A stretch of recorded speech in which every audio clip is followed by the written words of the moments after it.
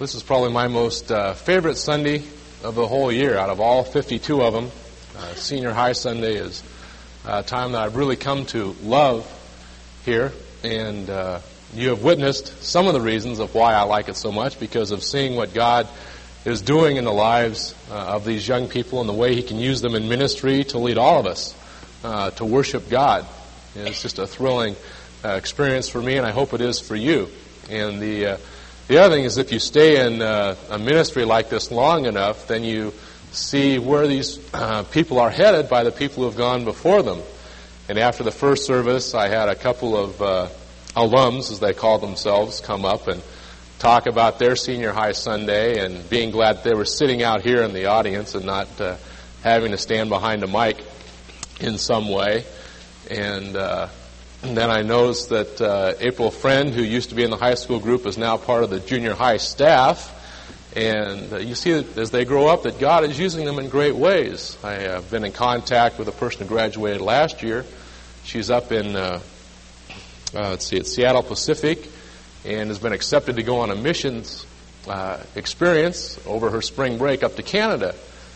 And again, it just reminds me of the great things that God is doing in the lives of people far younger than myself and far younger than most of you. So hopefully we'll all be encouraged by the time that we've already had this morning. And for some of them who have been around Cole far longer than I have, for Sharon and Sandra Jones and Noel, who sang the first number, and Cindy, who sang the second one, and I think Brian and I arrived at Cole about the same time, and he'll probably be leaving before I do. At least I hope you leave Cole before I do, Brian. So, David and Carolyn and others in the congregation are perhaps in flight at this very moment on their way to Israel. If you didn't know that, and if what you need to be doing, we all need to be doing, is praying for them, that it will be a very profitable and a very safe experience. Having been in Israel, I know that things can go haywire at almost any time. My wife was stranded there in one of the wars when she was in college with a group over there. So we hope that nothing like that takes place. And on the other hand, it can be a very dynamic, exciting experience. And that's what I pray will happen for all those who are going with David and Carolyn. And even though David's away, though, we are not going to depart from our trek through the book of Nehemiah. So we will be looking at chapter 10 this morning. Those of you who have been in growth groups this week have already taken a look at chapter 10, and we'll see shortly whether what I have found in chapter 10 are the same things that you have found in chapter 10. But for those of you who know my wife Nancy well, know that she has a fascination with a particular person other than myself. This person happens to be a celebrity, very world-famous, world-traveling person. And when this person's face appears on the cover of Life or People, Time, or Newsweek at the magazine stand, it's not long before that magazine appears on a table in our house. In fact, I think we even have one or two books about this particular person. And this person says very charming things and wears beautiful clothes, has a couple of children, and is royalty. And if you haven't figured it out by now, it is Princess Diana, that my wife loves to kind of keep up with, keep in contact with. And I know there are a few of you out there, too, who do as well. And what I'm struck by with royalty is that it's a matter of what the people are, who they are, not so much what they do. Prince Charles is royalty because he was born into the royal family. And Princess Diana is the princess because she married Prince Charles. And it's not a matter of either of them performing to maintain their royalty. They are just royalty, regardless of what they do. Good or bad, right or wrong, or whatever. And they probably will always be royalty. And oftentimes, in my mind, I tend to make a comparison between royalty and holiness. Because as children of God, those of us who have come to know Jesus Christ in a personal way, we are His children, and He sees us as royalty, and he also sees us as holy, but holy in a positional sense. And there is actually more to holiness than just that positional sense. There's a very practical sense to the side of holiness. The things that we do every day in and day out, that reveal our true character. That when people see us, they know whether or not we're acting in a holy way.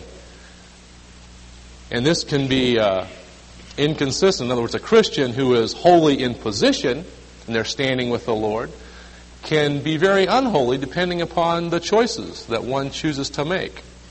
Royalty will always be royalty, but Christians will not always be holy, unfortunately, for us.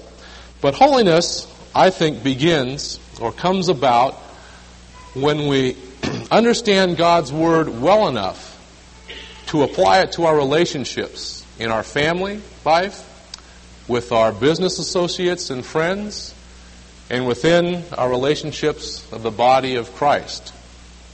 Because that is really one reason why God gave His commands to the people of Israel so long ago, was that they would know what it was like to be holy, what the standard of holiness and conduct should be.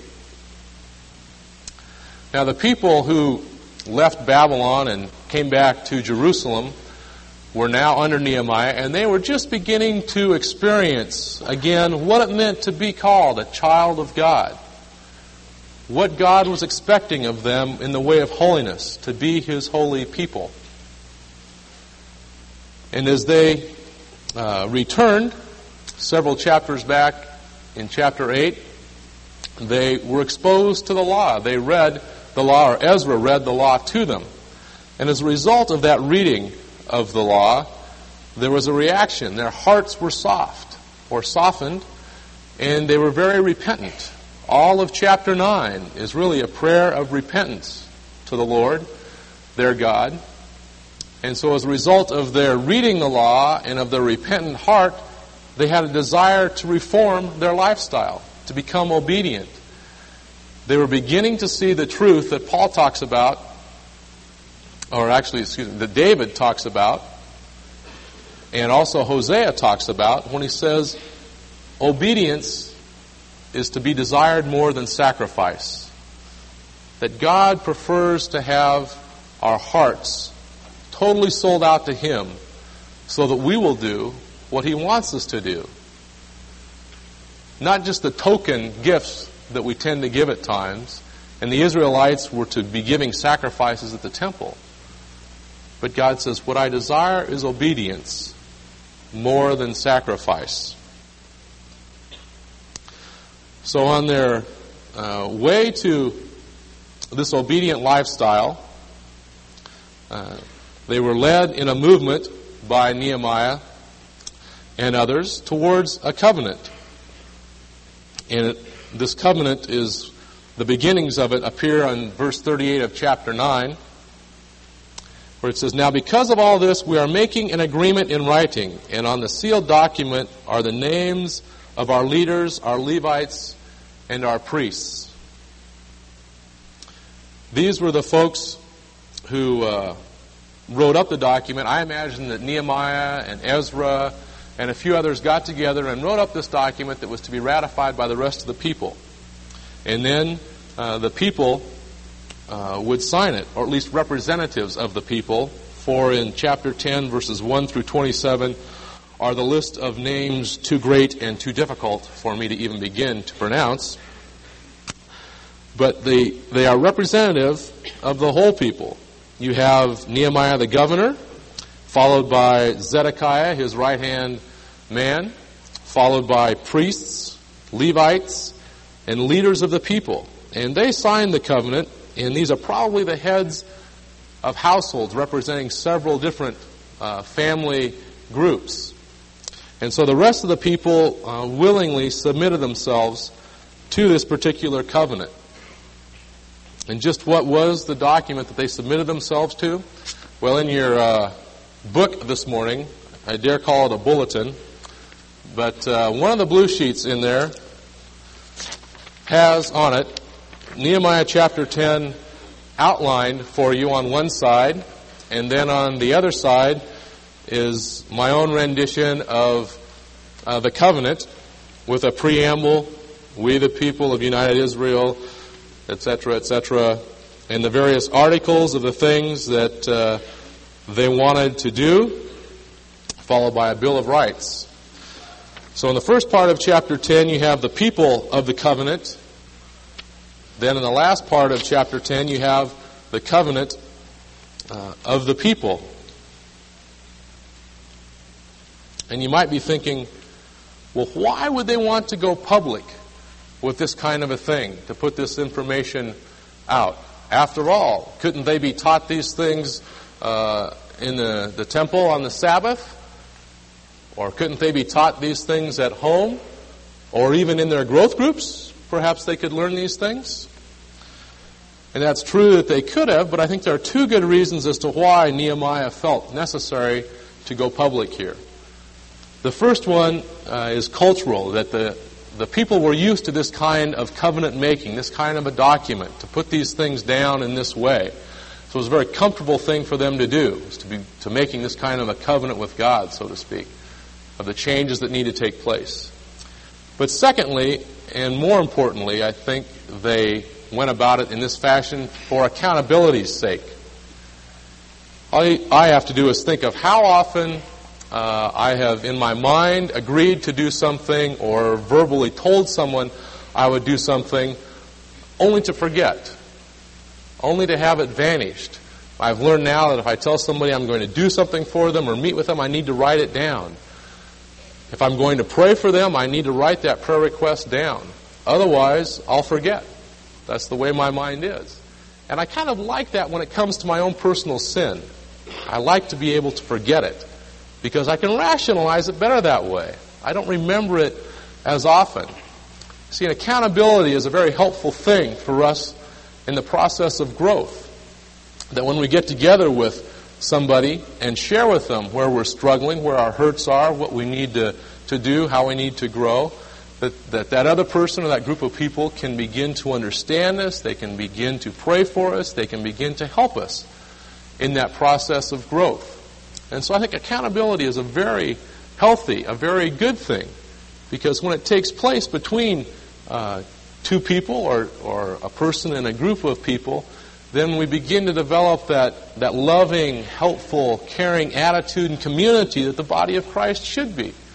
This is the place amongst all of you or in your growth groups that you should feel free to share who you really are, because hopefully we do love you. Hopefully we do accept you. And for sure we know that you're sinners, because we all are. And we all struggle in that way. So accountability is the thing that can help us move ahead in our growth. Dennis and I have been working together in this accountability area. Both of us have different struggles that we're involved in, and so we're keeping each other accountable as we meet regularly. We ask, how are you doing in this area? How are you doing in that area? And it helps us to pray for each other and to be concerned and to be loving towards each other. And for me, it helps me be more forgiving towards Dennis. So they decided that they needed to be accountable. And then, as I've mentioned earlier, it was a result of reading this law and repenting in their hearts that the reforms came about. But the real purpose of this covenant, I believe, was to bring about personal piety in their individual lives, personal holiness. See, their priorities were all messed up. That's why they needed to write this covenant, was to reestablish their priorities. And priorities are really funny things. You know, they really tell us what is most important in our lives. And oftentimes, they serve as guideposts because we head towards them, and then they are reflectors because as we look behind us, they tell us where we have been. And if I want to know what my real priorities are, all I have to do is ask someone like Dennis, who knows me very well, because he observes my lifestyle and he can see what's most important to me. In fact, we like priorities so much in this society that we usually have two sets of them. We have what I call guidepost priorities. Those are the ideal priorities when we make them up, we're sitting down in a very contemplative, quiet atmosphere, remembering the words of some seminar that we attended that says, now let's see, your priorities are, first is God, my relationship with God, that's it. Second is my spouse. Third is my family. Fourth is my ministry. Fifth are my friends, perhaps. Sixth is work, etc., and so on. And those are our guidepost priorities. That's what we're aiming at. Well, then we have what I call the reflector priorities. Those are our real priorities. They tell us how we're really doing, where we're really spending our time, what's really important to us, because where we spend our time, energy, and resources we spend them on the things that are really most important to us. See, I can lie about my priorities, but my real priorities don't lie. They're very open and real for everybody to see. And so it was a matter of getting their priorities in the right order, and oftentimes that's what it is for us. Having to deal with our priorities, trying to get them in the right order, because when my priorities, my real and ideal priorities, are not matched up and aligned with each other for a period of time, I suffer from the same problems that these Israelites were having. Lack of holiness in my life, lack of obedience to God, what He desires me to do. So what were these priorities? To begin with, the first one, these people began to realize the truth of what Paul mentions in 1 Corinthians 15 when he says, bad company corrupts good morals. It starts out in verse 28. Now the rest of the people, the priests, the Levites, the gatekeepers, the singers, the temple servants, and those who had separated themselves from the peoples of the land to the law of God. Now, I don't believe here that the separation they're talking about is primarily geographical or physical, though in some instances that may have been the case. I believe the primary point of separation here is assimilation into their culture, into the Gentiles' ways of doing things, because that assimilation was causing the children of God, the Israelites, to lose their distinctiveness as a holy people, as a people sold out for God. And as Paul lets us know in Romans 12:2, he says, don't be conformed to this world, but be transformed by the renewing of your mind, so that you may recognize what the will of God is, that which is good and acceptable and perfect. And then the Apostle Peter picks up on this in 1 Peter 1 when he says, as obedient children, do not be conformed to the former desires which you had in your ignorance, but like the Holy One who called you, be holy yourselves, also in all your behavior, because it is written, you shall be holy, for I am holy. So it was a matter of separation. Now there may be times in which we do have to separate ourselves from non-Christians, but those times should be times at which we see them heading into an activity, an event, a lifestyle or behavior for which it would be inappropriate for us to join with them. Because we should all have non-Christian friends. We should all be developing relationships with non-Christians. For how else will they hear the gospel? They won't hear it from themselves. They'll hear it as we come in contact with them. Yet we do not want to be assimilated into their culture. Jesus, in his last session with his disciples in the upper room, said, you are to be in the world, partaking in the world, but you're not to be of the world. You're not to live according to the ways of the world. You're to live a different kind of life. And those are some of the final words that he gave to the disciples. And they're very instructive for all of us.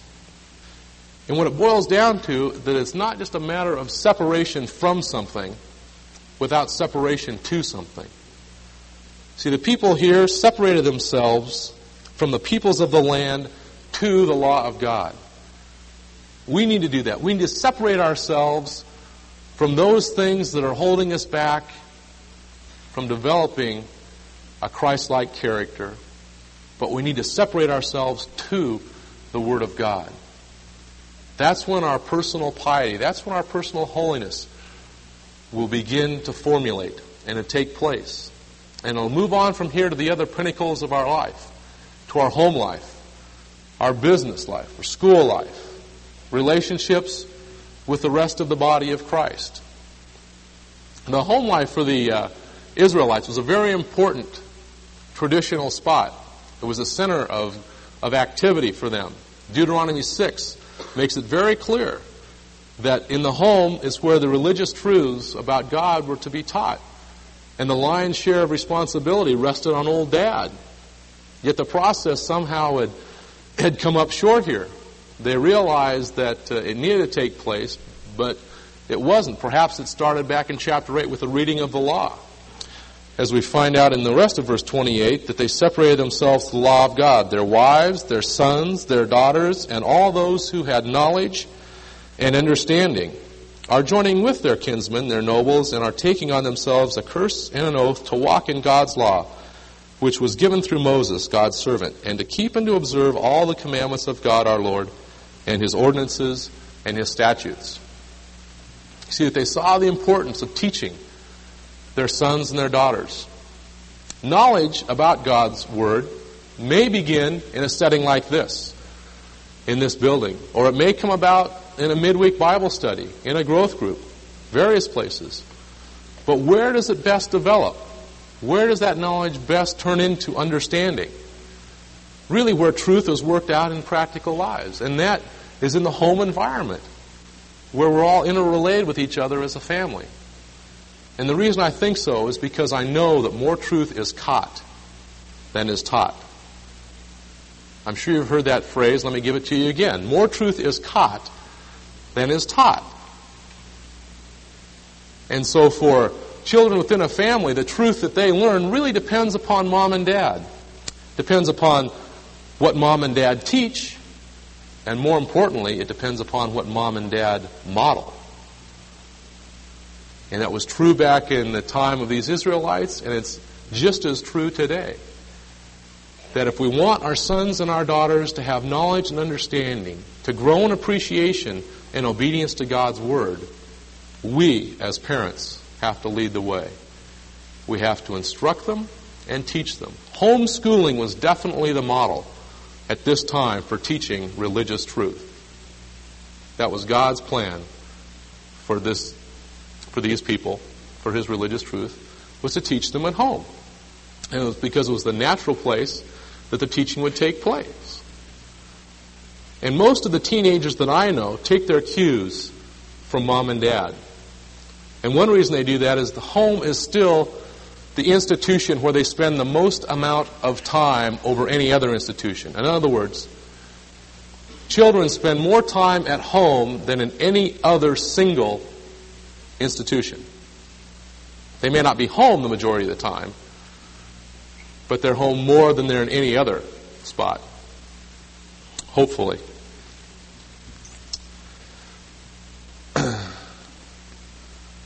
So as mom and dad provide us with this model, these Israelites were able to think in terms of the things that they needed to do, the things they needed to correct. They needed to begin to listen again to God's law. Several years ago, when the Billy Graham Crusade came to town, a man by the name of Dennis Agajanian came to Boise 2 or 3 times. And Dennis is a songwriter, singer, has some albums out. But what Dennis left me with was not one of his albums so much as one of his sayings.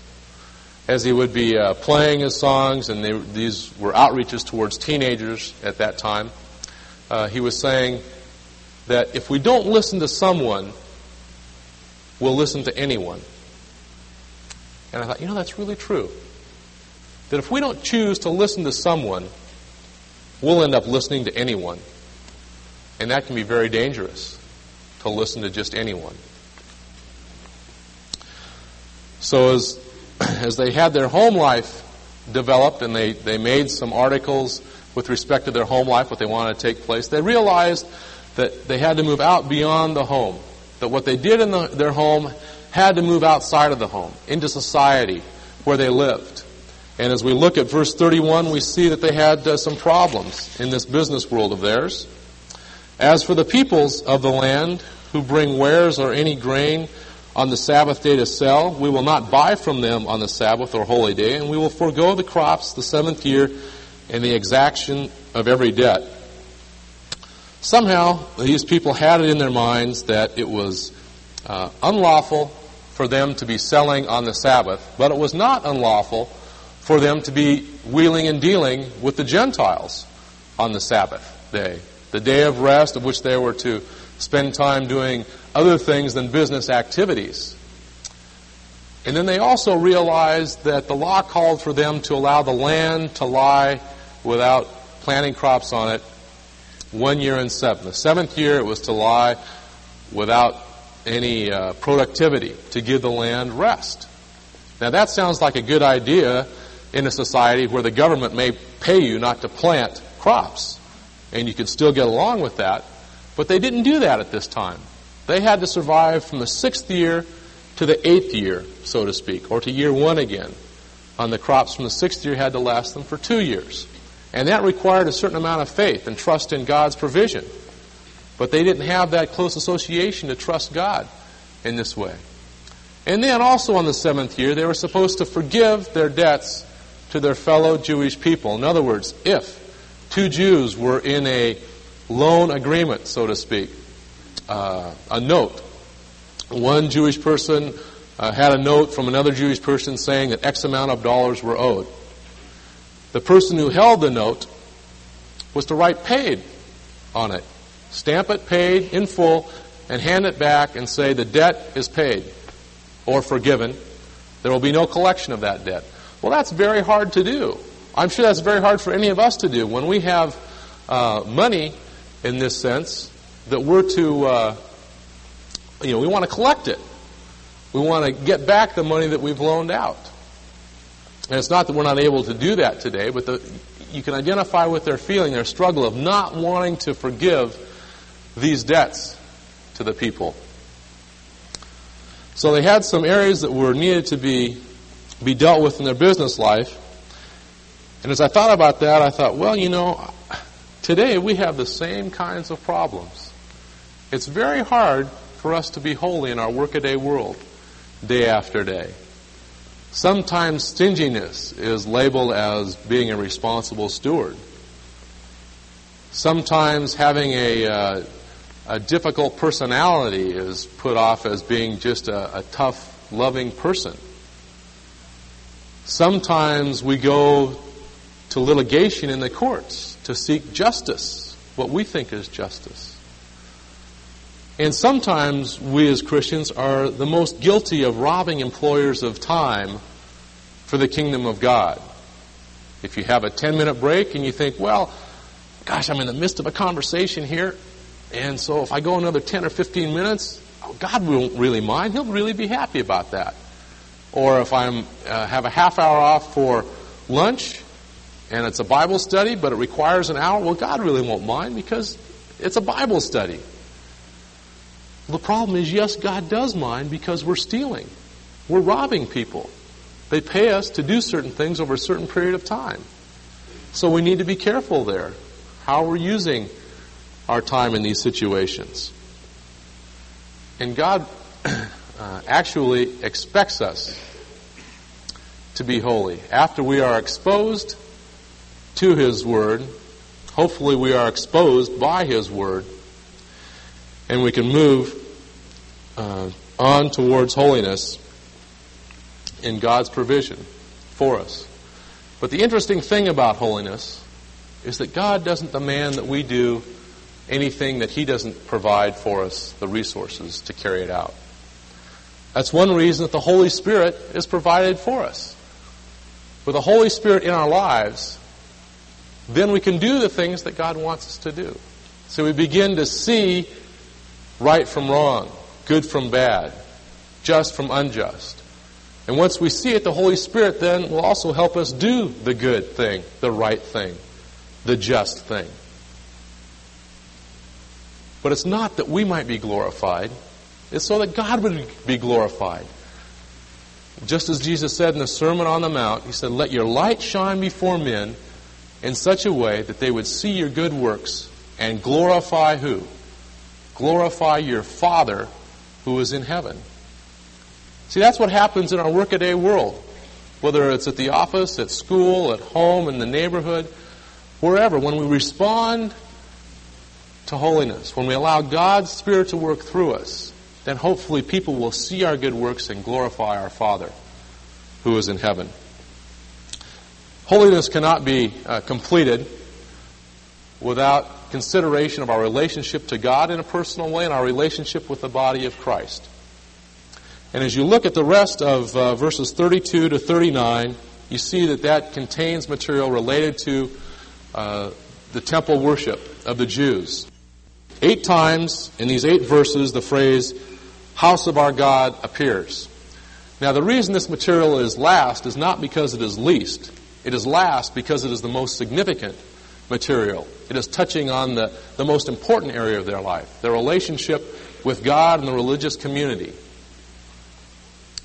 And there were some problems that they were having. They were not giving to God what they were supposed to be giving to God. They weren't behaving with each other the way that they were supposed to behave with each other. And so the idea of first fruits, that God demanded that the firstborn son was His. It was redeemable through a price, but it belonged to God. The idea of the first fruit of the crops were to go to God. The first of the herds were to go to God. For a variety of reasons, but one important reason, I think, is not because God needed more sons, or because God needed more animals, or because God needed more crops. The reason that this took place was so that the people would realize God's goodness, His graciousness towards them, and the fact that they were dependent upon God. He was providing for their needs. And as they would get involved in this form of worship and relationship with God, they would grow closer to God and realize how dependent they were upon God and how much God loved them because of what He was providing for them. And in the same way, we also relate to God, though not through the temple that the Jews had. Again, God in His graciousness has provided us with really a better way. In 1 Corinthians chapter 3 and chapter 6, Paul talks about this, that our bodies as individuals and also as believers here, in a corporate sense, we are the temple. In 1 Corinthians 3, Paul says, do you all not know that you are the temple of God and that the Spirit of God dwells in you? If any man destroys the temple of God, God will destroy him, for the temple of God is holy, and that is what you are. And in 1 Corinthians 6, or do you not know that your body is a temple of the Holy Spirit who is in you, whom you have from God, and that you are not your own, for you have been bought with a price? Therefore, glorify God in your body. That we are to be the ones who glorify God in our body as the Holy Spirit comes and works through us and helps us to make those decisions of how we're to use our time and our energy and our resource, and how we're to relate back to God and how we're to relate with each other. What I've realized this week is I cannot disassociate my relationship with God and my relationship with all of you as the body of Christ. I am linked together with God, and I'm linked together with all of you through His Holy Spirit. I can't treat them separately. That they're bound up in one, because the Holy Spirit is in me and He's in all of you, drawing us all together. Now, when I talk about holiness and how it works out in our life and what God should or could be doing in our lives with teenagers, oftentimes I draw or ask them to picture a piece of pie or a piece of pizza. Take your pick, whatever flavor you prefer. And then let's cut that pie into several different pieces, 8, 10, whatever, and let's label all those pieces. Let's call one home life. Let's call one school life. One is work. One is entertainment. One is friends. One is relationship to God. And one is the senior high group, whatever that may be. And as you cut that pie into those pieces, you find out that each piece is its own separate piece. It is not related to any of the other pieces. So consequently, a person can behave in a different fashion depending upon which slice of life he or she is plugged into. So therefore, if a person is coming to the senior high group, at Cold Church on a Sunday morning or a Wednesday night or whenever we're getting together, they can plug into the holiness mode and give us a holy look and that piece of pie. But then if they're out with their friends or where there's peer pressure or entertainment or at home, then they can slip into a different kind of behavior, a different mode, and be unholy people in that sense. So now I say, let's draw a circle inside that pie. And let's take off the label of one slice that says spiritual life or relationship to God, and let's put that in that inner circle, relationship to God. And that inner circle touches the tip of every piece of pie. It permeates it. It's a part of it.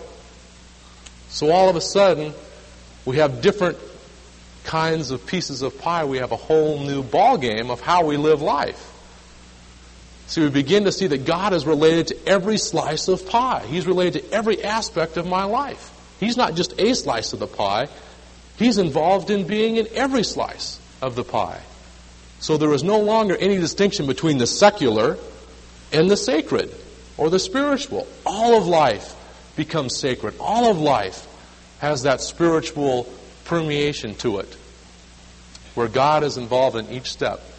And therefore, when I think about how I'm spending my time, or how I'm spending my money, or what entertainment I'm involved with, or what music I listen to, or what I do at school or work or wherever, everything filters through that relationship with God, because He's touching every piece of the pie. And when that takes place, when He begins to touch every aspect of our life and helps us in the decisions that we need to make, then we are indeed heading toward holiness in the practical sense. Now, because this is Senior High Sunday, I'm going to do one of the things that I sometimes do with a senior high group, and that is try to reinforce some of this through a song. This is a song by the Imperials called Part-Time Servant. Hopefully the people in the sound booth are ready. Gerard, you got it back there? Okay? So just relax and use this to help you understand the words.